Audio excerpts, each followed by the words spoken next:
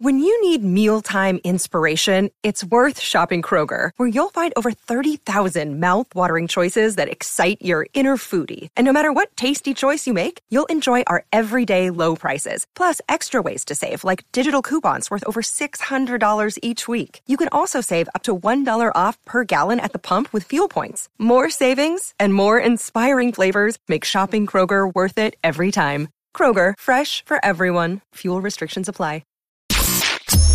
Turn up your volume. Because you're about to listen to The Sick Podcast. With Tony Marinaro. 55 seconds left in the penalty, a minute and 27 seconds left in regulation time. Boston 4, Montreal 3. Lafleur coming out rather gingerly on the right side. He gives it into Lemaire, back to Lafleur. The sickest Montreal Canadiens podcast. You're in the ball! Sports entertainment like no other. Rejoint, on lui fait perdre la rondelle, une passe devant. Et c'est le dégagement et ce sera la victoire des Canadiens. Stanley pour les Canadiens, le 23e de l'histoire. You found the dogs! John, you found the dogs! He found the dogs! And all together, they worked a young team to the top. And now, a 24th Stanley Cup banner will hang from the rafters of the famous Forum in Montreal. The Canadiens win the Stanley Cup. Brought to you by Energy Transportation Group. Driven to be different. LaBita.tv. It's gonna be sick. Marinaro on this Tuesday, April 11. It is 1 minute past 10 p.m. Eastern Standard Time. And the Sick Podcast is brought to you in part by Energy Transportation Group. Look at the shirt, passion and energy. That's what those guys, my boys, my friends, Sean Girard and Mike Cinquino and their entire staff are all about.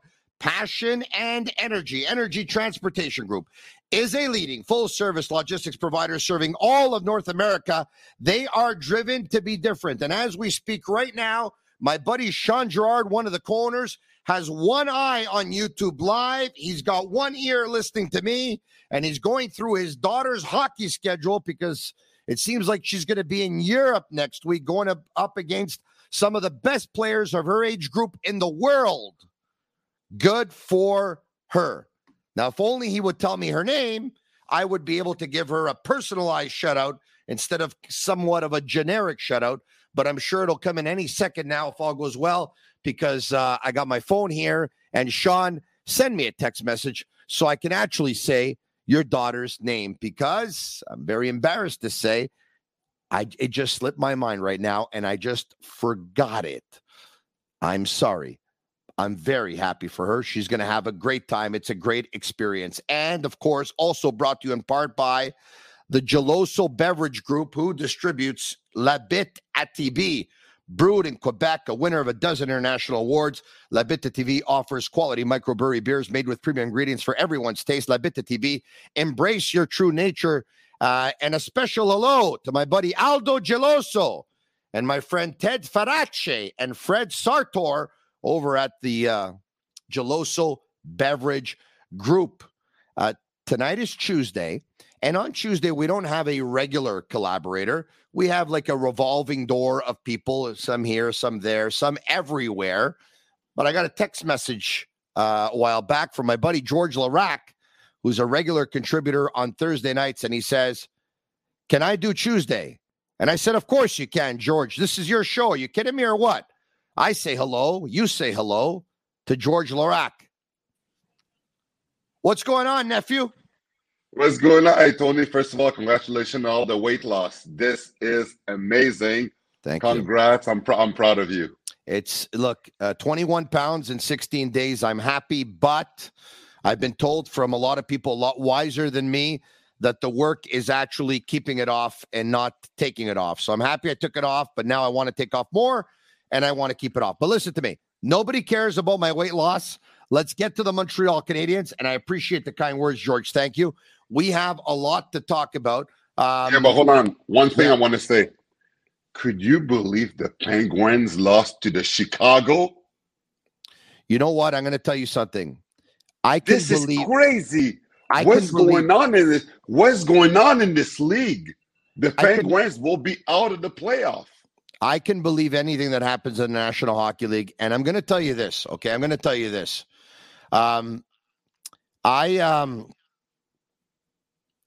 I thought Pittsburgh, and we're going to get to the Canadiens, but since you brought it up, okay, I've been thinking this for a while. George, how many teams go through winning and then they avoid a rebuild and they continue to win for like 15 years? It's very rare, okay? It's Boston is still doing it since 2011. To tell you the truth, I don't even know how. You got to get lucky, and you know what? Bergeron has had a long career, and all that stuff. And Marchand's had a long career, and you know they have a culture there. But the Pittsburgh Penguins, George, they won their 3 cups, and at one point they had to rebuild. And you know what Marc Bergevin says, right? You want loyalty, you buy a dog. And I know that it's not an easy thing to trade Sidney Crosby, and it's not a popular thing that I would say today. I know that. I know that it's honorable to have players of that stature start their careers and end their careers with the same team. But for the good of the Penguins, I really believe they had to trade Crosby, they had to trade Letang, and they had to trade Evgeny Malkin. But you know what, though? But you know what, Tony? I think this could potentially cost the job of Ron Hextall. Because the trade, if he doesn't trade Petrie for Madison, they're not fighting for a playoff spot. They're in. That trade was so bad. He made some bad trade. This team was supposed to make the playoff. Yeah. Just the fact that they didn't do it, it could cost his job. They're not happy with him in Pittsburgh. Well, they're not happy with Hextall. And they're not happy with Petrie. George, I can't wait to see what they're going to do in the offseason. But the Penguins are not getting any better. They're getting older. They have to get the best that they can for their stars players now. And if they didn't make the playoff this year, next year, Buffalo's there. Buffalo is there next year. George, so, they traded John Marino and Michael Matheson in their prime. The Pittsburgh Penguins and Ron Hextall, they've blown it, man. They have really, really blown it. I'm going to tell you something. You know who the next general manager is going to be of the Pittsburgh Penguins, eh? I'm willing to put money on it. Bill Guerin? Marc Bergevin. Oh, yeah, he played there. He grew up with Mario. They played for the Villemart Hurricanes together. Yeah. And right? Mario really liked him. Mario, that's a good guess. That's a really good guess. That's I just made your show tomorrow, bro. You make my podcast every now and then. I just made your show tomorrow. You know what? That is something that I could bring up. I like it. Marc Bergevin from The Point. Mario Lemieux from Rue Jacques in Villemard, played for the Villemard Hurricanes together. That was the connection, by the way, when Jean-Jacques Daigneault got the assistant coach's job to take care of the D with the Canadians. Larry Robinson's name was thrown out there. They put off a meeting. But hold on. Let's make a deal, okay? Yeah. I'm gonna make it as I'm gonna use it in my show tomorrow, but don't use it tomorrow morning. I won't. I want to use it. I want to use that too. If you use it, I won't be able to do it. No. I'll make you use it. Okay. You go for it, okay? And once again, and yes, Marc Bergevin played for the Pittsburgh Penguins. Hold on a second. Which mutual friend do Marc Bergevin and Mario Lemieux have? That Mario Lemieux is like this with him, and Marc Bergevin is also like this with him. Who else? That I don't know. Pat Brisson? That I didn't know. Pat Brisson, super agent. Pat Brisson, best of friends with Marc Bergevin, best of friends with Mario Lemieux. They all know each other. Look, and listen, Mario Lemieux doesn't need Pat Brisson to be friends with Bergevin. Or Bergevin and Mario Lemieux are friends. They go way back. They used to play hockey together when in their youth. But Marc Bergevin, they're being working with the Los Angeles Kings behind Rob Blake. He's still in the game. He wants to get back to being a general manager in the National Hockey League. He obviously has an extensive knowledge of the Eastern Conference. You would think that I Mark, agree. would learn from his mistakes. And listen, I'll say this. Mark Bergevin will make for a better general manager of the Pittsburgh Penguins than Ron Hextall has made. Yeah, that wouldn't be hard to do. Yeah. Even you would too. Well, I'm not so sure I have the qualifications for that, George. But anyway, I just got to move this big bottle in a second, okay? It's just my mouth dries up every now and then. Pardon me. Hey, it's Kaylee Cuoco for Priceline. Ready to go to your happy place for a happy price? Well, why didn't you say so? Just download the Priceline app right now and save up to 60% on hotels. So whether it's Cousin Kevin's Kazoo Concert in Kansas City, go Kevin, or Becky's Bachelorette Bash in Bermuda, you never have to miss a trip ever again. So download the Priceline app today. Your savings are waiting. Go to your happy place for a happy price. Go to your happy price, Priceline. It's awesome to see you drink water, and other than seeing you drink. Yeah. Distilled water, by the way, with pink Himalayan salt in it and some lemon. But anyway, okay, let's get to the Montreal Canadiens. Arbor Xhekaj has met with members of the media, and a real interesting comment. He talked like a lot of analysts have been talking ever since he was getting into fights often. At times, we're scratching our heads, George, because the timing wasn't right. And Arbor Xhekaj tells members of the media, you know what? Being away, I've learned a few things. I realized a few things. I'm not going to change. I'm not going to back down from anybody. I'm still going to defend my teammates, but I'm going to be wiser about it, choose my spots better about it. The injury that happened in that fight with Desharnais was a stupid injury. And, he says he had a conversation with his parents about having a long career. So he says he'll be wiser about things next year. Before we get to this, George, let me ask you this. As a guy who did this job and did it great, and that's you. When should a player fight? Okay, so first of all, man, I'm gonna have to talk to this guy one day or another because he's a bit lost. I listened to some of the stuff that he says, and I don't know who he's talking to, but they're not helping him. What did he say that you're saying? I'm gonna talk to you, Arbor Jack, because you're gonna hear about what I'm gonna say right now. When you're a rookie, yeah, and you're making your mark in the NHL because people don't know you yet. You shocked the world by making the Canadiens. You deserved it. You worked hard. You bring the dimension that the team needs. But the thing is, you have to establish yourself at first. A rookie cannot say that you're picking your spot and you have to be smarter. You make a name for yourself. You make people fear you. That's why you went with everyone. In the first couple of years, it's normal that you go a little bit more. Because what's going to happen, Arbor, is that now your rotation is already pretty solid. Next year, you won't have to go as much because players will fear you, teams will fear you, and it's going to be easier. But it's normal in the first year, you take all up-and-comers. It's normal. The thing, though, Arbor, that's going to happen, though, next year, even though you say that you want to be smarter, there's going to be a guy that's going to be gunning for you. And I know because of the job that you have, you're going to have to go anyway. The injury that you got with Desharnais was just bad luck. It's going to happen. You fight, get into a fight, you will get hurt again. That's inevitable. That's the nature of the sport. What we do is the toughest job in sport. You could play hockey, you could do great things, but there will be people that come see you. Ryan Reeves is going to come. Stupid question. Is there something that he did or didn't do that he got hurt, or that's just freak accident? Like, what do you do to avoid your shoulder coming out? Because the way that he's not fighting well. He's not standing well. He's not holding his arm well. His technique is not good, and I have to show him because with the reach that he has, if I teach him the right techniques, nobody's going to touch him. He does not fight well. He's strong, but he doesn't have any technique.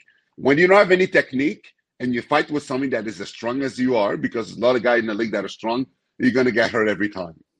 So there's a couple of things he still has to tweak. But there will be guy that will go after him next year. Ryan Reeves going to go after him. Like, I know that he's going to go after him, knowing the way that he is. Delorier is going to go after him again. Darren is going to go after him again. There's a guy that's going to go after him, and he's going to show up. So hold on a second. Like he always does. Are you saying that he made his name so much in this first year prior to the injury that Ryan Reeves, the king of heavyweights in the National Hockey League, will want to give him a go? That's how much Jack impressed. Ryan Reeves and McDermott are going after him for sure because, first of all, Ryan Reeves is alone. He's bored. There's no one to fight in this league. And he loves to put on a show. And every time you play the Canadian, it's packed in the stands because they have lots of fans. And knowing that, Darren, that Jack is the new sheriff in town, knowing the way that Ryan Reeves is, he's going to go after it. They're fighting for sure. And if I don't see Jack before he fights him, he's going to get in trouble. Because Jack is too wide open the way that he fights. He's not defense enough. So the Canadians next year, they go up, and they play versus Reeves. They play versus McDermott. Why should he fight them? He's a better player than them. Why should he take himself? Why? Because they're going to go after him, and he has no choice. If you think he's going to cower down, once you put yourself in that category, you can't back down anymore. You have to show your teammates that you're not afraid of anyone. If he doesn't fight Reeves next year, when we've asked him, the whole league's going to think that he's afraid of him. So he's going to have to. Even if there's no reason, he's going to have to show up. And Reeves is going to go see him. Okay, but educate me on this because you can. Okay. If you tell me, Tony, if Reeves goes after him and he doesn't want to fight, Reeves is going to go after some of the smaller players on the Canadians, and he's going to start hitting Caulfield. Hold on a second. Then I'm going to tell you, okay, George, you should fight. But if you tell me no, he has to fight because he doesn't fight, then the rest of the league is going to think he's scared of him. Who cares, George? No, Tony. First of all, you know what's going to happen after the game? There's going to be a scrum, and all the media is going to ask him why he didn't fight him. Everybody's going to ask him about it. Why didn't you fight him? Were you afraid? What happened? He knows that. You're in Montreal market. You can't turn that down. You can't. You think somebody would ask Arbor Jack, why didn't you fight Ryan Reeves? Are you afraid? Oh my God. Are you afraid of him? Of course somebody would ask him that. Because Tony, if somebody asks him that, he should knock him out. Tony, you remember what he said? Jack talk, the thing that he said after he fought Cassian, when he talked about himself, about the job and how he saw himself in the league, how he wasn't afraid of anyone. There are things that he said that weren't around the league. You have to back him up. When you talk like that, people are listening and they're like, okay, we'll see. You've said things in the past. Now he has to live by them. And he can live by them. He could do it. That's why he said it. But man, there's guys that'll be waiting for him. And Darren, he has to fight him again because he got hurt fighting him, and he has a point to prove. So there's interesting thing that's going to happen next year. And also next year, Jack is going to have more. He's going to have more challenge now in the blue line with the Canadians because there will be guy pushing to be in the lineup, and I'm talking about Mailloux. Mailloux should be in NHL next year. Montreal has a lot of great prospect at D-man. Jack is important, yes.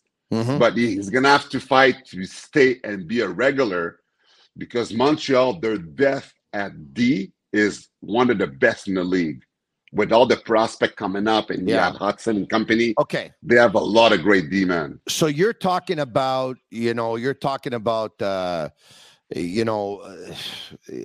when you used to, this is the way it is, right? When a guy comes in and he shows what he can do and he talks and he says a few things, then he's going to want to be challenged, yada, yada, yada. I'm going to read you a comment on YouTube Live, and I'm not going to read it to offend you. I'm going to read it so that you have an opportunity to respond and you can educate this person watching, okay? Keith Green says, laugh out loud, Larac is wrong. The game has changed so much. I mean, he has no clue anymore. So what do you say to Keith Green, who says, no, George, it was probably like that in your time. It's not like that anymore. What do you say to that? Okay, so that comment is so dumb that I will answer it because you asked me about it. More normally, if I see comment like that on Twitter, I ignore it because clearly this guy has no idea what the game is and doesn't understand that role still, and still doesn't see that there's a code in the NHL.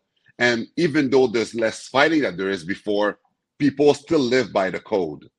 And he doesn't see that. He doesn't understand that. This is part of the code, Tony. Things has changed, but it doesn't matter. When you talk, because I'm talking about what Jack Eyes have said about how he's not afraid of anyone. And everyone that comes close to his player and hit him, they're going to answer to him. He said that. When you say that, and I don't know if I've told you that, Tony, before, but tell me. Anything that you say in the papers, every day, players, you get clips. You get clips of what all the articles, all the stuff that's been said. You know, the media gets every day. There's a bundle of sheet of paper that are stapled together. It's for press media, and every day, everything that is said to all the teams in the paper sport, it's all clipped in one file. Players, they read that all the time. All the time. They know what's going on with every team. You play a team and you know what's been said in the paper or the thing that is said in the article. It's funny because everybody always say we don't know what's going on in the media. They don't know. They say that because they don't know answer any question. But guys, they're all on social media. They read, they know everything. So going back to Jack Eye, everything that he said went across the league. And all the tough guys run across the league got these quotes sent to them about what he said. And I know that just the way that they are, they cannot wait to see if it's true and how tough he is. And they're going to be look for him. And they're going to study the way that he fights. They're going to study his weakness. They're going to do that for sure. Ryan Reed loves it, and he always puts on a show. And that Green, well, when he plays the Wild, you will see. Because I love Jack Eye. I love him. But the way that the way things are, he's always going to have to answer the bell because he's put himself in that position. Yes, there's less fighting than back then. But back then, Tony, there was a code. And today there's still one. And there's always going to be one. As long as there's hitting and fighting, there's always going to be a code in the NHL. All right. Let's call it the code red, by the way. Okay. Let's call it the code red. Now, I have to ask you, did anyone ever tell you to go out there and give you the code red? No. Nobody has done that. No one? I would myself. I had Michel Therrien as a coach. He loved fighting. Yeah. When I wanted to go out there, I would tap him in the leg. Michel would start laughing on the bench. And even if Crosby and Malkin were on the ice, I would push the winger out of the way and I said, get out. Everybody knew what I was going to do. I've never had a coach that ever had to tell me what to do. The only time I had a coach that prevented me of doing it was Jacques Martin. When I had Jacques Martin and things were going on in the ice, I said, put me out there. He's like, no, George, it's okay. He'd leave me on the bench. Really, eh? Nothing would happen. And then media after the game in the scrum would be like, what happened? How come George was not there? Whatever. He never once said that he didn't want to. He didn't like fighting. No he coach didn't want in the that. National Hockey League ever ordered the code red. No, never. And I'll go even further than that. Yeah. One time I played in Edmonton, Ron knows the coach. And they were talking about back then in the days where there's tons of fighting. Yeah. Ron knows the coach. I'm playing St. Louis Blues. I'm on the bench. Tony Twist goes on the ice. We have the last chance. I tapped Ron Lowe on the leg. I was like, put me out there. And he's like, are you sure, kid? He wasn't even going to put me out there because it was Tony Twist. I was like, yes, I am sure. I went on there and I went to fight Tony Twist. And I went back on the bench after the 5 minutes was done. It's like, man, you have balls. Good job. No, I've never had a coach. Tony, I was known as one of the best enforcers in the NHL. Yes, 100%. To have that reputation, coach don't have to tell you when you have to go. No, they don't have to. You know when. Yeah. And and actually at one point I was so feared that I didn't have to do it as much. Guy like me, guy like Brashear, guy like Bugard, guys like that were so feared. You think guys wanted to fight us? You know how many times, Tony, I'd go in a face-off in front of a guy in front of me, and it's like, George, I'm gonna ask you a question, and could you just shake your head and say no? I was like, no problem. And it's like, George, do you have twins? And I would like, no. And then he went back to his bench, said that he asked me to fight, and I said no. Stuff like that, Tony. One of guys my coming up movies, to me, by the way. One of my favorite movies, A Few Good Men, The Code Red. One of my favorite movies. Yeah. Colonel Jessup, did you order the Code Red? You don't have to answer that question. I'll answer the question. You want answers? I think I'm entitled. You want answers? I want the truth. You can't handle the truth. Son, we live in a world that has walls, and those walls have to be guarded by men with guns. Who's going to do it? You, Lieutenant Weinberg. I have a greater responsibility than you could possibly fathom. You weep for Santiago, and you curse the Marines. You have that luxury. You have that luxury of not knowing what I know, that Santiago's death, while tragic, probably saved lives, and my existence, while grotesque and incomprehensible to you, saves lives. You don't want the truth because deep down in places you don't talk about at parties. You want me on that wall. You need me on that wall. We use words like honor, code, loyalty. We use these words as the backbone of a life spent defending something. You use them as a punchline. I have neither the time nor the inclination to explain myself to a man who rises and sleeps under the blanket of the very freedom that I provide, and then questions the manner in which I provided. I would rather you just said thank you and went on your way. Otherwise, I suggest you pick up a weapon and stand the post. Either way, I don't give a damn what you think you're entitled to. Did you order the Code Red? I did the job. Did you order the Code Red? You're goddamn right I did. Tony, did you memorize this or you read it? George, it's one of my favorite movies of all time, George. Tony, if you keep losing weight like this, you're going to convert yourself as an actor, because that was impressive, man. That was more impressive than the weight that you've lost. You know what? Wow. I've never won an award in my 20 years, and I thought that was worthy of something. But anyway. That was so good. I'm giving you an Oscar. That was so good. I was impressed. Tony, I was impressed. You're goddamn right I did. I love that movie. You gave me shivers. You gave me shivers, man. I love any movie that Demi Moore's in, by the way. Whoa. Yeah. All right. Okay. Whoa. That was fun. Hey, your show. This is funny now, and I'm going to tell you why it's funny. All right. Okay. No problem. Was this earlier today with Norma Flynn? Was this today? I would imagine. Yes, it was today. All right. With Norma Flynn earlier today on Le Monde de Georges at BPM Sports, which is weekdays, Monday to Friday, 11 a.m. to 1:30 p.m. Listen carefully. C'est sûr que faut que tu fasses ce trade-là, faut que tu ailles le chercher. Connor Bedard, ça va être un joueur de concession.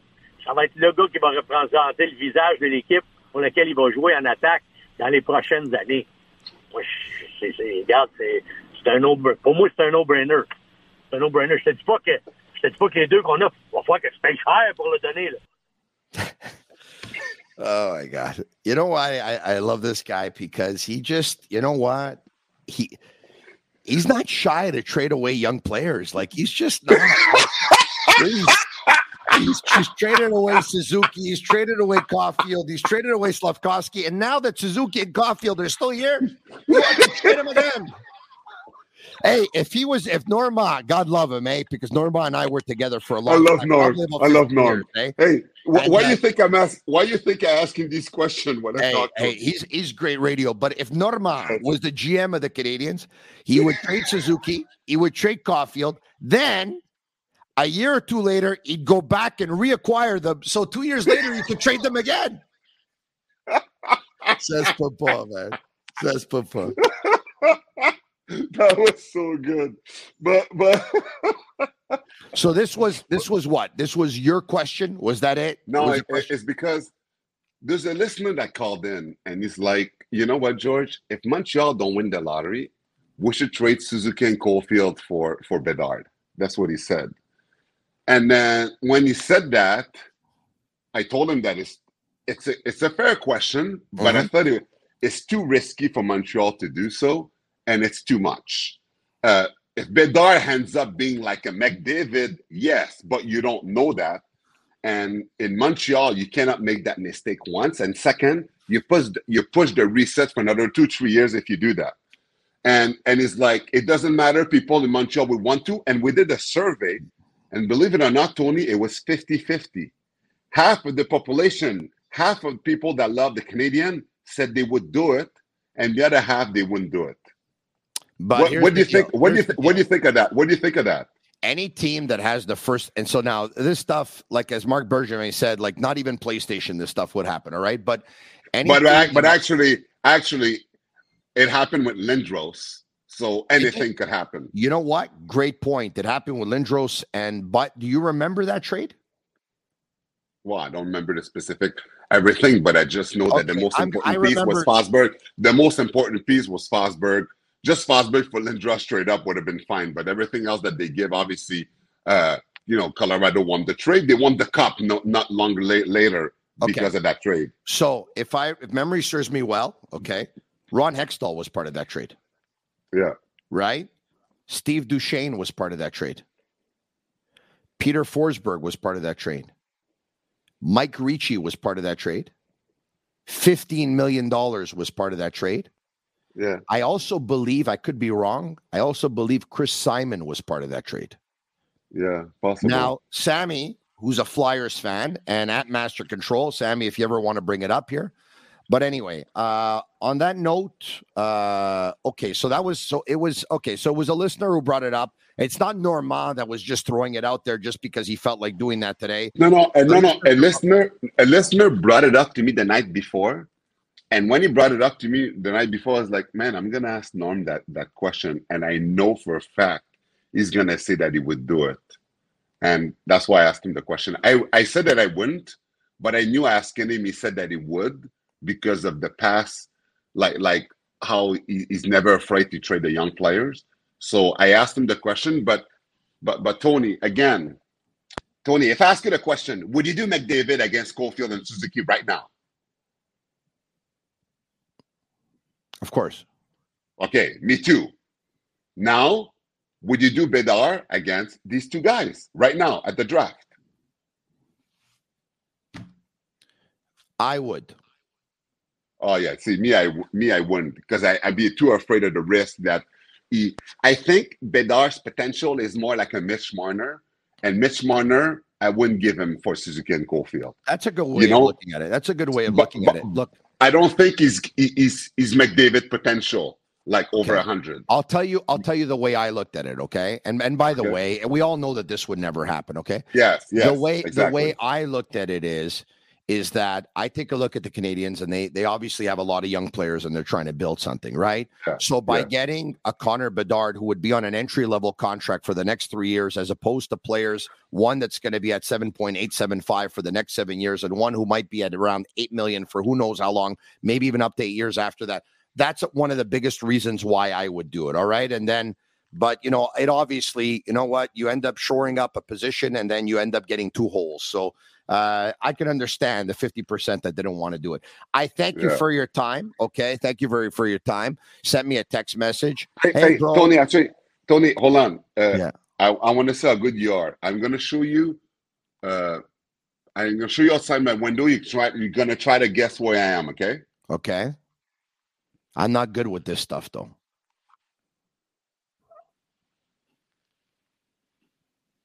Are you at La Tour des Canadiens? No. Come on. Look to see if some of your listeners, if they know. Where am I? You are at... are you downtown? No. Look for your text messages to see if they know. Your listeners. Are you in Montreal or not? No. You're in Vancouver? No. You're in New York? Yes, I'm in New York. Ah, you're in New York. Wow. Yes, I'm in New York because no, but you threw me off there because I assumed you were in Montreal. So I was like, I mean, where is he? You know, but tomorrow I'm doing a shooting day with PK Subban tomorrow all afternoon, and I will fill you in later what we're doing. We're doing something special, and I'll tell you later on the project that we're working on, and I'll keep you updated later. You'll say hi to him for me. Oh, well, of course I will. He loves you. No, I'm not so sure about that. I'm not so sure about that. Look, we had a great relationship. He's a gentleman. Yeah. When I was in Toronto in the off season, I sent him a text. He met up. He met the family. I have a lot of time for PK. One of the most exciting players to play here in the last 20, 25 years. Yeah. I loved watching him play. When he was here down the stretch, when he left, as you know, George, right? We're members of the media. We have players in that locker room and members of the organization that whisper in our ear. They whisper it and they want us to repeat it. So I was getting one side of the story and I repeated the side that I was getting. And I think he took it badly. I think he took it badly. Yeah, but you know the two players that got him out, right? Oh, yeah, I know who got him out. Who? Well, Pacioretty was a big part of it. And the second one?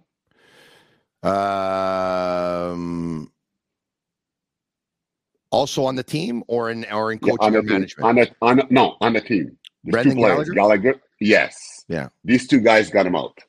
Hey, Tony, before we go, another thing I want to me.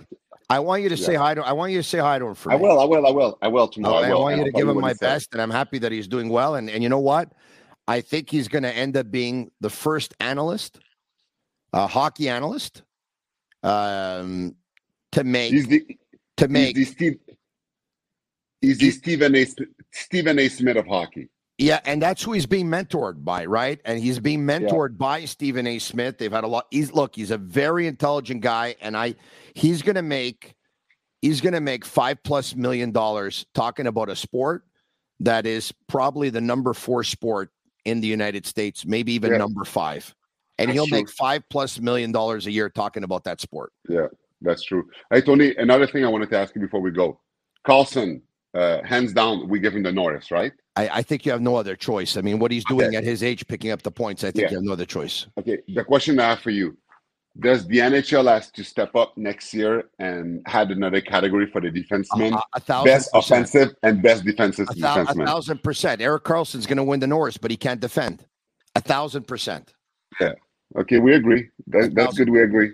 Hey, and look, I got the pillow for you. Wow, you make souvenirs everywhere, eh? The pillow in Montreal, the pillow in New York. Tell me the truth. It's just you and I now. All right? Okay. Nobody else. Okay? When we hang up, are you going to smash that pillow?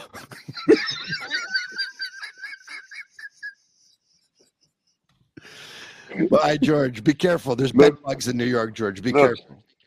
I'm kissing it. Oh, my God.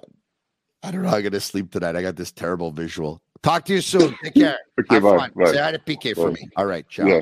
All right, okay.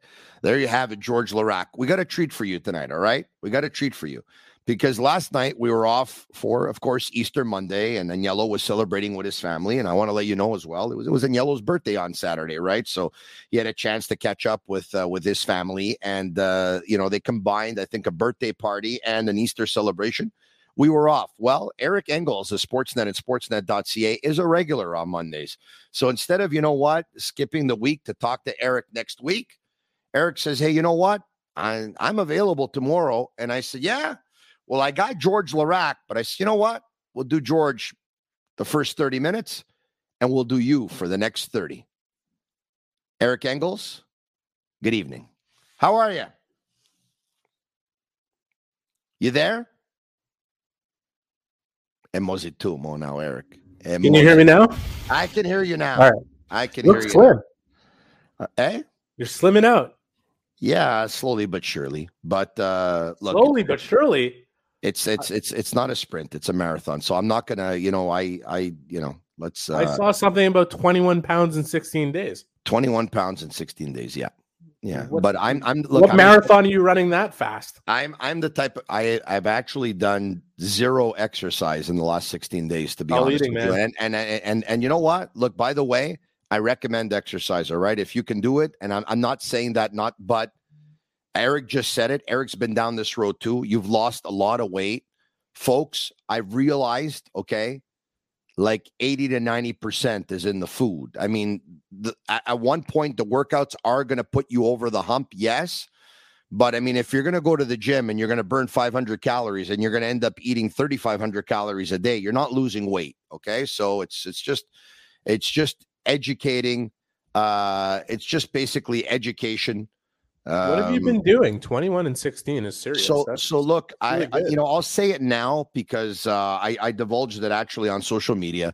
I joined the weight loss program out of Toronto called Apex 31, and I'm not going to get into all the fine details. All I can tell you is this: is that it works not on counting calories. It works on basically body chemistry. Okay, so what you have to do is you have lunch, you have supper, there's no breakfast, you're 18 hours off, you're 6 hours on, but in those 6 hours on, there's no snacking, there's no eating in between, all right? There's lunch and there's supper, okay? And then you have to follow a very certain formula, which is, having X amount of meat or fish per day, X amount of fruits per day. You can have unlimited vegetables. You got to drink so much water. You obviously got to take supplements and vitamins and stuff like that. But you know what? That's it. Yeah, water is key. You got to drink. The more you drink, the better it is. And I'll say this. Look, I'll say this. I wasn't planning on doing this, but I'll do it anyway. I'll grab my phone. Okay. If anyone wants to join, all right, you can go to apex31.com. All right. Or you can call this number 1-844-747-0175. I don't know if Sammy can put it up. Maybe Sammy can jot it down and then bring it up after. 1-844-747-0175. And if you enter my code, you'll actually save 10%. And my code is AM2729. So you know what I think the whole thing is? You know what I think the whole thing is, Tony? Like, it's great that you're doing this. You believe in something, you're doing it, it's working, you're seeing results, so it's easier to commit to. The big thing is like just a habit. Whatever habit it is that you end up forming, as long as it's a good one, it's going to lead to good results. So there's 100 different ways to skin this cat. Yeah, and I guess you're doing it your way, and it's working. So keep it up. Thank you very much. I'm very happy about it. But in my world, I want to lose like another 60 more. So I'm concerned about your vision, though. You don't recognize MSG when George was showing it to you? You know what? I haven't been in a while. When was the last time I was in Madison Square Garden? It was a dead giveaway. Yeah, no, but you know what it is that I just, not to make any excuse here, I didn't even think of New York because I thought you're in Montreal, right? He did a radio show today. I didn't hear about him leaving or wasn't whatever. So I just figured, okay, Montreal. But but I haven't been to New York in a while. But I love New York, though. I really, really love New York. I feel like New York loves you, too. Yeah, thank you. All right. You know the whole story behind Tony, eh? The whole story behind Tony. Well, supposedly, like Tony Marinaro? Like you? Are you referring to yourself in the third person, or? Yeah, no, but there's a story behind. Tony is that I think when it has to do with something about to New York and Tony, but anyway, I don't remember the story. So anyway, let's move on. To New York. I gotta talk to you about something. Okay. I got to talk to you about something. Okay. It was a couple of weeks ago that I said that it was the Montreal Canadiens' plan to announce Cole Caulfield to a contract extension before the season was over. I've been hearing about this. Okay. Yeah. This has been coming up to me. Okay. This is the information that I've been given. This is the information that I was given. I can tell you that a couple of weeks ago, what I know is that there were Zoom calls going on all weekend. Zoom calls between Pat Brisson and Kent Hughes. Zoom calls, I would imagine, from Pat Brisson to Cole Caulfield to make him aware of the entire situation. Back to Zoom calls with, this is what the agents do, right? They talk to the general managers. They throw out some numbers. They go here, they go there. Then they go back to their client. They say, okay, this is where we're at. What do you think? Okay, this is what we're going to do. This is the strategy that we're going to take. Okay, boom, we're going to go back. And okay, so now the season ends Thursday. The players are going to clean out their lockers as late as Monday. No, Friday. As early as Friday, right? It's happening Friday. So it's happening Friday. Perfect. And we can confirm now that people still use Zoom. I'm happy to hear that. Yes, they're definitely using Zoom. They're using Zoom. Got okay. It. Well, maybe they're using Microsoft Teams. I don't know, but I know that they're using, now. Okay. Cole Caulfield is on the ice. Cole Caulfield is skating. I don't think this is no coincidence. Okay. I think they want the images to go out. I think they want the fans to see it. And I understand that if they announce a Cole Caulfield contract extension before the season is over, it takes a terrible season and it ends it on like a positive note. Hey, Cole Caulfield's going to be a Hab for the next 3, 4, 5, 6, 7, 8 years. Okay. Having said that, we're now Tuesday, 10:44 p.m., and there hasn't been an announcement yet. Are you hearing anything? Because I know you hear a lot. This is one of those things that I don't think really anybody is hearing anything outside of what you said yourself. If you heard something to the what is that, olives in there? Are you drinking a big martini? What's going on? No. It's 4 liters of distilled water, and there's some lemons in there. Go ahead. Lemons. Okay, that's very good for you. It's good for your gut health. Listen, I'm not going to lie. This is not one of those things that I'm really hearing about, and I don't think really anybody is. I don't doubt the information that you got. There's a lot of buzz within the marketplace. I don't know if it emanated from your podcast or if other people are saying it or whatever, that they're hoping that a deal gets done before the season ends. I don't really see the end of season as a delineation point or a deadline target for this to get done. Typically in big, difficult, I don't even want to use the word difficult, but typically in negotiations, they come down to the wire and to the deadline, because that's when there's actual pressure on to get a deal done. And I think that real first pressure point is not even, July 1, he's a restricted free agent. It's the beginning of training camp. That's the first real pressure point. Now, would the Canadians and Cole Caulfield like to avoid having to get all the way down to a deadline in order to hammer out a deal? I would like to believe so. These are two parties negotiating in good faith, both with an interest in Cole being a Montreal Canadian for a long time, whether that's 3 years or 7 years or 8 years. It's a long time. If they're able to get it done between now and the end of the season, that's a great note to leave on. Do the Canadians need it as a win in order to, spin something positive going into the offseason? I mean, May 8th, which I believe is the date of the lottery, is around the corner. So we'll see what happens there. That could be something exciting for Canadians fans to hang their hats on, regardless of where they land in it. But if they land number 1 or number 2, that would be pretty exciting, or even number 3. So I don't know, man. I don't know that anything is necessarily imminent, but I would imagine that conversations have taken place, like you're suggesting. I would imagine that they are talking about this, and it's an important dossier and a priority for Jeff Gordon and Kent Hughes, and certainly for Cole Caulfield, who would love to, I'm sure, go into the summer and have all this behind him and just focus on one thing, which is coming back. Like I said, I can guarantee you, I know for a fact that a couple of weeks ago, the negotiations were going on throughout the weekend. I'm not surprised. The entire weekend, there were Zoom calls nonstop type of thing. Okay. Or Microsoft Teams, whichever one. They actually thought that I think maybe they thought that they were going to be able to get, are you concerned? Are you at all concerned if you're a Canadians fan that, no, but listen, everyone knows that Caulfield's going to sign a contract, right?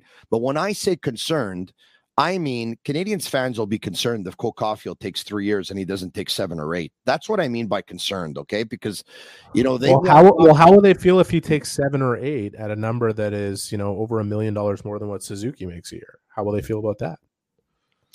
Yeah, but this is a negotiation, guys. I understand that, Eric. But so even though for some it was probably inconceivable to think that a winger would get more than a center or that Cole would get more than the captain.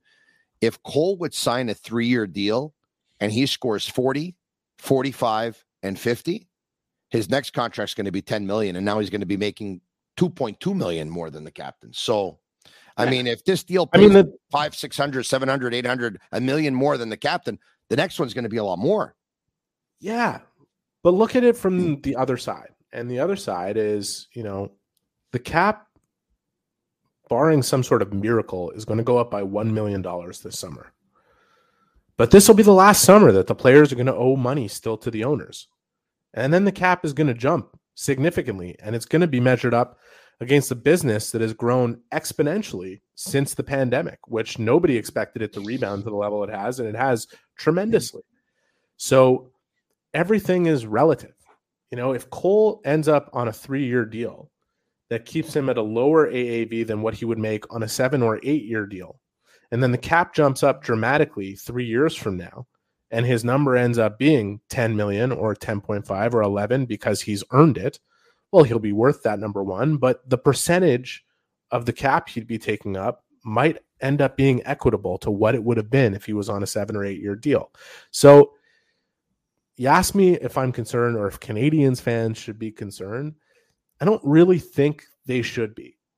When they should be is if not only does a deal not get done between now and the end of the season, which again, I don't think there's any hard deadline for that to happen right away. Mm-hmm. The concern should be is he shows up or doesn't show up to training camp because he doesn't have a deal in hand. The concern should be that this gets to the regular season and he doesn't have a deal in hand. That would be concerning.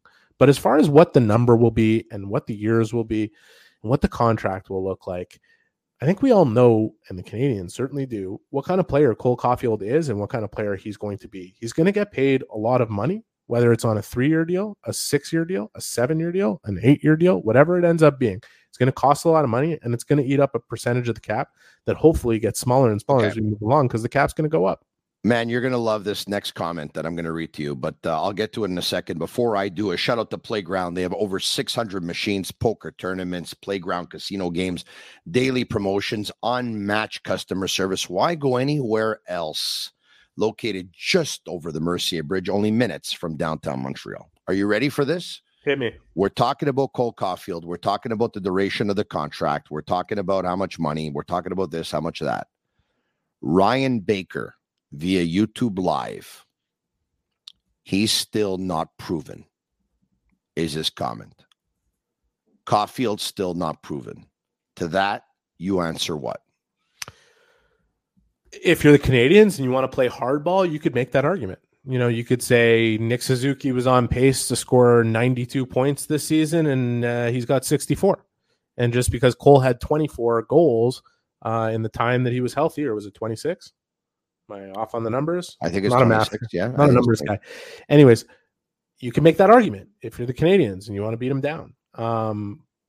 I don't think there needs to be anything contentious here between both parties. Like, I think they both want the same thing. But Cole Caulfield was scoring at a pace of like 49 to 50 goals or something like that, right? If it was 49, it was 48. So I understand Ryan's comment. There's not a big sample size, but anyone who scores on a pace that he can finish with 48, 49, or 50 goals, like how many players can do that? Now, you've entered an elite company now. He's also not a flash in the pan scorer. Like, this is what he has done his entire life. He shattered Austin Matthews' scoring record at the National Development Program. Yeah. And he has literally been scoring. His scoring goals has been his life. Mm-hmm. It's not like he's, Arturi Lehkonen, who had a ripping good season in the Swedish Hockey League, but only one where he scored a lot of goals, and then, or like Lars Eller, who people used to say, why can't he score more? And like, he'd never had a pedigree of scoring goals. Like, this is one of those situations where if you want to beat the player down over it, you could certainly argue that he's not proven yet, that even at a 26 goal pace or on a 50 goal pace over 82 games from last season to this season when he got hurt, that it's not necessarily as much road as you would need to garner a contract that'll be more lucrative than Nick Suzuki's. I have a kind of a counter question though, because I think if you know the player well enough, you know that he's going to score goals and he's going to score a lot of them. And if the minimum is 35, then there's a chance he can hit, 50, you're in good shape paying him whatever the number probably ends up being. Look at Suzuki. All right. Suzuki is going to finish with 65 to 67 points here. Okay. Yeah. It's not a dramatic jump up from where he was at 61 points over the last 2 seasons each. But like, if this guy was playing with Caulfield for the entire season, I would have to think he's over 75. And if he was playing with 2 wingers of Caulfield's quality, as most of the top centers in the league get to do, if you like take a look at some of the top centers in the league and who they're playing with, what do we think Nick Suzuki ends up with? Because I think there's a lot of people who look at his contract now, Tony, and they're saying like, oh, is he really worth this money? Knowing that, he's not killing it. We know he's not a Matthews or he's not a McKinnon, but he is going to be one of the best 2-way centers in the league and is going to score a lot more points, I think, per year with good wingers than people assume based on his production so far in the league. No doubt in my mind, this is hypothetical. I mean, it didn't happen, so we'll never know. Cole Caulfield doesn't get hurt. Nick Suzuki has Cole Caulfield and or Kirby Dach to complement that line for an extended period of time for the entire season. He's a point per game. There's no doubt in my mind. I mean, if he's going to not much in mine either. If he's going to finish with 66 points, and there's somebody who thinks that he wouldn't have picked up an extra 16 points had he played the last 40 games with for Caulfield and with 30 games with Caulfield and Dach. I mean, come on, of course he would have. Yeah. So is Caulfield proven to the extent that Austin Matthews is? No. Is Caulfield proven in terms of what his potential is? It's a pretty safe bet, pretty sure bet. Which is why I say, I don't think this is going to become something contentious. And I think wherever it ends up, honestly, we'll never know, because if it's a 3-year deal, people will say, oh, they should have signed him for 8. And if it's an 8-year deal, they should still say they should have waited and they could have signed him for 3 at a lesser number and they could have been more competitive. One way or the other, it's probably going to even out. Like, honestly, we're talking $1 million kind of slide year over year for the player and what it ends up being for 10 years if he signs for 3 and then 6 or for 8 and then 2. I don't think there's much concern to be had in this dossier. That's really my belief. Hey, by the way, the Boston Bruins have beat the Canadiens 132 points by beating Washington tonight. They now have 133 points. That's absolutely good, that's unbelievable. My God, imagine they don't win the cup. Like, the Canadiens cruised to the cup that year, right? Like, they have won 7 games in a row. 7 games in a row. I'm not going to ask you for your cup prediction just yet, by the way. All right, I'm not going to do that. So ask me if I would trade Suzuki and Caulfield for Bedard. You wouldn't. Listen, I never pretend to know more about the prospects than a lot of the people who are real experts on that, because I'm watching the NHL all season. Of course. The one thing about Connor Bedard is we've all gotten a really good look. What does Connor Bedard do best? Eric, let me interrupt for a second. second. What's the best quality of his game? That's my question. Let me interrupt for a second, okay? Yeah. Anyone that is on the Canadiens beat and covers all the games the way you do. So anyone who has a certain, like a similar work schedule to yours and pretends to know everything there is to know about the prospects, it's BS. They're all faking it. I would take it a step further. Anybody who, there's a lot of internet experts out there who literally canvass YouTube and watch clips nonstop and read what everybody else has to say. And then all of a sudden they're an expert and whoever their team picks is the wrong player and it should have been this player. Like, you need to see a player over a 5-year stretch to see how he improves from year over year. You need to see, there's over 300 viewings per scout in the room that goes into selecting a player. So I that kind of talk makes me somewhat nauseous, and I never pretend to be that guy. I'm never going to make my opinion on draft eligible players based on YouTube samples, no matter how many that I've seen and no matter how many articles I've read. Well said. It's ridiculous. But Bedard, the one thing is we've all seen Bedard. So my question is this: what is Bedard's greatest quality as a player? And he's got a lot of them. There's not even a question about it. He's got a lot of them. His goal scoring ability. Bingo. So, is he going to outscore Caulfield by 10 to 20 goals a season? Is that what he's going to be in the NHL? Is he big and strong? And I'm not ripping down Connor Bedard. He is very clearly a great way of looking at it, Eric. It's a great way of looking at it. I very was clearly looking at it. In this draft. I was looking at it a lot more for taking a look at the youth that they have and when they believe that they can all come together as a team. So now you get in a young player on an entry-level contract and all that stuff. Look, and I know it'll never happen. The team that has the first pick overall, by the way, they're not trading him for nothing. Never. And nor would the Canadians, I don't think, have the courage to offer Suzuki and Caulfield for the first pick. So it'll never happen. So here's my view. And this is my view on it, okay? Part of me would absolutely trade those two players. If we're just talking about a trade in a vacuum, 2 players for 1, it would be very tempting to take those 2 players at 23 and 22 years old and trade them for Connor Bedard. But moves like this are not made in a vacuum. The player coming here comes to a team. And my big belief on Connor Bedard is this. In order to win in the NHL with those types of players, like there are 5, 6, 7 teams in the race to get Connor Bedard. I'm going to tell you that the one team that I think he could actually win the Stanley Cup with is the Montreal Canadiens, because I think they're far enough along and have enough of the pieces that they could win within the 3 years that he's on entry level. Once he's past entry level, if he's the type of player we think he's going to be, he's going to get $15 million. You can't win. You just can't. The Oilers right now, this is the best crack. I was on your show. It wasn't that long ago that I was saying they have no chance of ever winning. And then they got Matthias Ekholm because I didn't believe that they valued those types of players. And then they got goaltending. And they got some goaltending, and they got Matthias Ekholm. And defensively, they look a lot stronger than they did when we had that conversation. I'm going to tell you right now, I think they have their best chance that they are ever going to have while McDavid is doing what he's doing.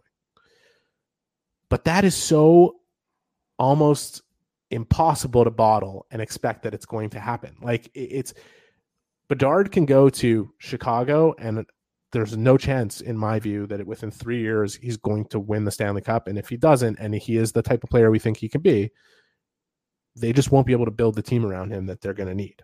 And I would say the same of almost virtually every other team in the race. So if you take Nick Suzuki and Cole Caulfield and ship them out to get that player, are you going to be able to win within those 3 years? That's my question. And that's why it would be almost impossible for me to make that kind of move if I were the Canadians. Yeah. I also think that, coming back to my original question, man, if they win that lottery, if they win that lottery, oh man, you have Caulfield. And I know the temptation for a lot of people. I know a temptation for a lot of people would be to put Suzuki, Caulfield, and Connor Bedard on the same line. But I would in some home games, do whatever you want. And I would if I needed a goal. But could have Dubois. The logical thing would probably be to have Caulfield scoring goals on one line and Connor Bedard scoring goals on another line. And then, geez, how do you stop the Montreal? I don't know. It opens up every option you could think of if that guy ends up here. It's the same way you could look at any team that he'd end up on and say, wow, look at what this could be. Except you got to have a few of the pieces already. The Canadians have 3 of them up front. They have a defense that, honestly, within 2 to 3 years is going to be a really, really good defense. That is the backbone and strength of this team. They need a goaltender. Yes. They're going to need one. And no matter how good Montembeault has been. You find goalies, though. You find goalies. Yeah, you have to. But, yeah, I mean, like, I think people might look outside of this market and say, oh, Engels covers the Canadians. Of course, he's going to say the Canadians are the best team to get him and this and that. I mean, I think from an NHL and marketing it's true. It's true. It would be unbelievable to see him. Gary's hoping he goes to Arizona so he can. What would you prefer? Franchise. Connor Bedard ends up in Montreal with the Canadians, or he goes to Columbus? Like, I mean, come on. San Jose is one team that I look at, and Columbus has some good pieces coming up, by the way. But San Jose is one team that I look at and think that could be interesting if he ends up there in terms of turning that around pretty quickly. But man, if you have Bedard here in Montreal, which I know Canadian fans are dreaming about every single day, and you have Suzuki, and you have Caulfield, and you have Doc, and potentially you have Dubois,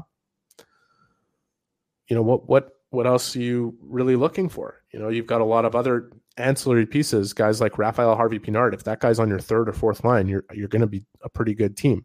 You could be competitive within all 3 years of Bedard on entry level. Yeah, so we got plenty of time. I'm not so sure you need Pierre-Luc Dubois if you would get Connor Bedard, but obviously, I mean, it wouldn't hurt. Well, maybe it would in terms of the salary. Take everything you can get. Just load up. It would be a great show. Speaking of which, Anthony Rodia invites you on his totally relatable tour. Come see the King Off the Boat comedy perform live on Friday, April 28th at l'Olympia. Audiences love Rodia's candidness about his personal life and razor-sharp observations on marriage, parenthood, road rage, everything else worthy of a social media rant. Buy your ticket now on Ticketmaster.ca, and you're guaranteed an evening full of stomach pains and tears of laughter. This is presented by Just for Laughs, and we welcome Just for Laughs on the Sick Podcast with Tony Marinaro. Thank you for your support. All right, okay. Before we let you go, because we've gone, it's 11:04. A quick comment on Daryl Sutter. Calgary Flames lose to Nashville last night at home in what was like a must-win game for them. They end up going to a shootout, and Tyler Toffoli, who scored 34 goals and 73 points, is their best goal scorer and their top point getter. They don't get to him. Elias Lindholm is number 2 in terms of goals and points. They don't get to him. They don't get to Mangiapane. They don't get to Dylan Dubé. He ends up putting out there Nick Ritchie, who I think's had 5 shootout attempts in his life and has 4 goals this season. Yeah, thus far. The logic was okay. And Sutter said he scored a goal in a shootout versus UC Saros before, and the game that wasn't played out there anyway. The game was played in overtime where we missed too many chances. I don't even disagree with that. I would have personally turned to Toffoli, and I know a lot of people said he's 2 for 17 lifetime in the shootout. But I also know who Tyler Toffoli is, and you put the game on the line, that's a guy who I want the puck on his stick shooting. He's the type of guy who steps up in those moments. He proved it here in Montreal. He proved it in Los Angeles. Correct. Remember when Crawford didn't choose Gretzky in Nagano? Yeah, right? Let's not compare the those logic, two. But... No, and I'm not. But the logic back then was, you know what? Gretzky misses a lot of breakaways. Yeah. Okay. I would reckon that Wayne Gretzky scored at least 150 goals on a breakaway. Yeah. I would also suggest that tournaments on the line, I kind of want the puck on that guy's stick. And that's what it is with Toffoli. And I don't even disagree with what Daryl said. And I like Daryl. I really like Daryl. But the Calgary Flames lost 25 games by a goal this year. 30. Excuse me. Yeah. They had 45 shots last night and scored 2 goals. Their record 7-17 in overtime, by the way. Yeah. And I think half of those games, he started with 2 defensemen in the overtime period. They had 5, they were facing the one goalie last night that you really don't want to be facing in that situation. They had 5 unbelievable scoring chances in overtime. But the bottom line is something is wrong in Calgary. How the hell is this team life and death 2 out of the last 3 years when they should be leading their division? They should be the best team in that division. Eric, he's got Jonathan Huberdeau on the third line playing his off wing. Listen, Calgary this year, the Flames. That seems personal to me, man. I don't get that, man. Going back to the bubble, going back to the year that the Canadians played them fucking 8 times, excuse my language, and it was literally the type of hockey that you would rather watch with your eyes closed. Yeah. It's just not. It just doesn't fly anymore in 20. I love Daryl Sutter, but it does not fly anymore in 2023. No. You are not. He is not connecting with enough of those players to make the difference. That it got out into the media and became a thing is, if I was in that locker room, I would have felt very uneasy about it. I would have felt very annoyed that guys were speaking out, but that is a big part of your role as a coach, is to bring the team together. And that team has clearly had some sort of division, because look at how good the components are. The team, they lost Matthew Tkachuk, and that was a heavy blow. And Johnny Gaudreau was unbelievable and a big part of their mojo. And Sean Monahan, no matter how hurt he was a big part of the heart and soul of the team. But Weegar, Huberdeau in, Kadri in, they didn't get worse. There's just, for them to go 30 games losing by a goal, for them to have their season hanging by a thread in a shootout, and a 45-shot game. And for them to just be miserable all year, like I honestly, that is the most tortured group of players and the most tortured fan base in the NHL this season. Like, having to watch this season must have just been a horrendous experience for Calgary. With the exception of Johnny Hockey and Matthew Tkachuk 1 year ago, it's 3 years that I can't watch the Calgary Flames. Last year they were exactly who they should have been 2 years ago and this year. Yes. They were unbelievable. But 2 years ago and this year, they're bad for the game.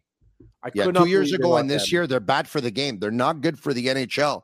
They're the most boring team in the National Hockey League to watch. And you know what? They've had no success playing the way they have.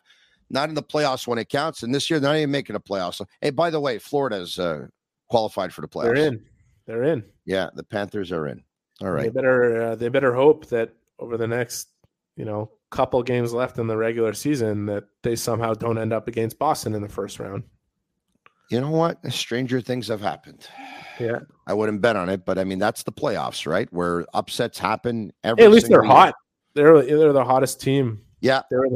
You said Boston's won 7 in a row. I think Florida has won 6 of the last 7. Yeah, that's not bad. Eric, 2 games left for the Habs in New York versus the Islanders. And, of course, they host the Boston Bruins on Thursday. Where are you right? Oh, you're at home right now. Are you? I'm at home. I'm not on the road for this New York game. Toronto was my last road game. Okay. I'm sure we'll be doing some playoff coverage at Sportsnet, but there's a lot to debrief in terms of the offseason for the Canadians, so we'll be on that. And I know your show is going to keep going, so I'm around. Correct. The Sick Podcast is not going anywhere. I think our plan, and it can change, all right, but I think the plan is that, of course, we're going to continue doing what we're doing. We're going to talk Montreal Canadiens even when they're out. We're going to be able to, hopefully, we're going to be able to get some players on with the Canadiens, get some players on with the Rocket. We're going to talk to people in different cities that are covering teams that are in the playoffs. We'll talk to teams. We'll talk to reporters and people involved with teams that actually didn't make the playoffs. We're going to preview the draft. We're going to have a special draft lottery show on Monday, May 8th. And, we'll bring you all the way up until the draft. And then July and August, I think we're going to go on vacation. And we're probably going to do a couple of shows here and there, part-time. And then we'll be back, full pin back in September. But we're going on for at least another couple of months, 5 days a week. Happy birthday to Agnello. Yes. And all the best to Sammy. Yeah. This has been fun, and I can't wait for the fun to continue. Thank you, Eric. We're going to have a lot to talk about. Thank you, Eric. If Agnello and Sammy give me the night off, I'm going to go to the last game of the season, the Canadiens versus the Bruins, because what better way to end the season than the Montreal Canadiens versus the Boston Bruins? It would have been better in the playoffs, but it is what it is. How many goals for Joel Teasdale tomorrow? He's a great story. What a great story that kid is. So nice to see he's getting a chance. Yeah, very much deserves the call up. Yeah. 2 or 3 years with the knee injury. Yeah. He splits his knee and then boom, it happens again to him. And catching fire in Laval and gets a chance to do this. That's a nice story. Well, I hope he scores tomorrow night in New York because it's going to be hard for him to score versus the Boston Bruins. Have a good one. Have a good night. Take care. All right. Okay. I'd like to bring Sammy and Agnello in if we can. Let's bring him in. Yep. What's up? Can we? All right. Hey, I just wanted to say, and once again, I mean, I know I called you on Saturday. Big birthday for you, right? I was not invited, unfortunately. And yesterday, I know that you had the family over, a big party for you, and I was not invited again. But that's okay. What can I tell you? You were here today. For me, what's important is that we're 50-50 on this venture, whether you want to invite me or not to the parties. But you were here. But I wanted to give a shout out, if we can, to Puca Dolce. Can we do that right now, or? Yeah, go ahead. All right. There you have it. Puca Dolce. The key to Puca Dolce's success is, of course, its extensive network of specialty suppliers and farmers having exclusive Canadian distribution rights in many cases. So who are Puca Dolce? Well, they're my buddies. And what I can tell you is they bring in some amazing products from Italy. They're Agnello's buddies as well, including the Martinucci cakes, which come from Le Puglie. And I bring it up because Agnello yesterday indulged on the amaretto cake, on the tiramisu cake, on the ricotta and pera cake, and on the Fruta di Bosco cake. All amazing cakes. And if you want more information, there's the number, 450-969-5977. They're at 2355 Monte Masson in Laval. So hello to our friends at Puca Dolce. Their products that they bring in from Italy are just absolutely fantastic. And you see them more and more in restaurants all the time. I would say a big percentage of restaurants in our beautiful city of Montreal actually carry their cakes and their products and their Martinucci tartufos as well. All right. Okay. Cake was good? Excellent. All always right. Good. Always good there. It's 11:14. Are we good? We're good. Let's go, man. So why don't we do this? Thank you very much to everyone watching on YouTube Live, on Facebook Live, and on Twitter Live. If you enjoyed the Sick Podcast with Tony Marinaro tonight, hit the like button, share it with your friends, comment Sick right now on YouTube, Facebook, or Twitter Live. Sick, S-I-C-K, S-I-C-K, S-I-C-K. Go to Google, Apple, or Spotify and leave us a 5-star review. It's our way, me, Agnello, and Sammy, of feeling the love that you have for us. And we want to let you know it is reciprocal. You love us. We love you. We're going to get together this summer. We promised you, and we deliver on our promises. We'll be back tomorrow night, same time, same place. They're Cavallaro. I'm Marinaro. And that's a wrap. Hope you don't miss us too much until next time. Follow the Sick Podcast with Tony Marinaro on YouTube, Instagram, Facebook, Google Play, and Apple Podcasts.